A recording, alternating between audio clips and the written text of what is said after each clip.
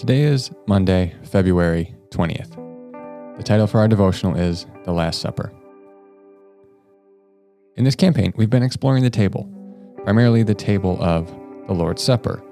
We spent the first few weeks exploring the Last Supper from Luke's Gospel, in which Jesus instituted the ordinance of communion. Last week, we looked at Paul's teaching on communion as the grounding for unity in 1 Corinthians chapter 11. This week, we're going to return to the table of the Last Supper and look at Jesus' emphasis on unity in what has been called the high priestly prayer. To start it off, let's take today, and we're just going to read the whole of John 13 to 17 to get the context and the setting of what Jesus is saying here to his disciples at the Last Supper.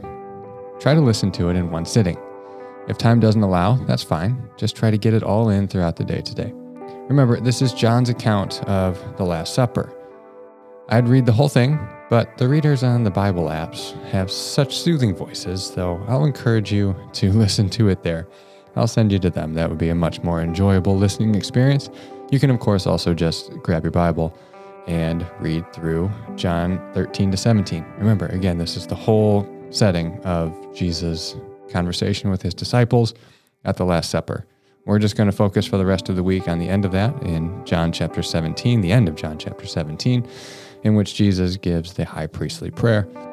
So again, for today, just read John chapter 13 through 17, or of course you can find it on your favorite Bible app and listen to it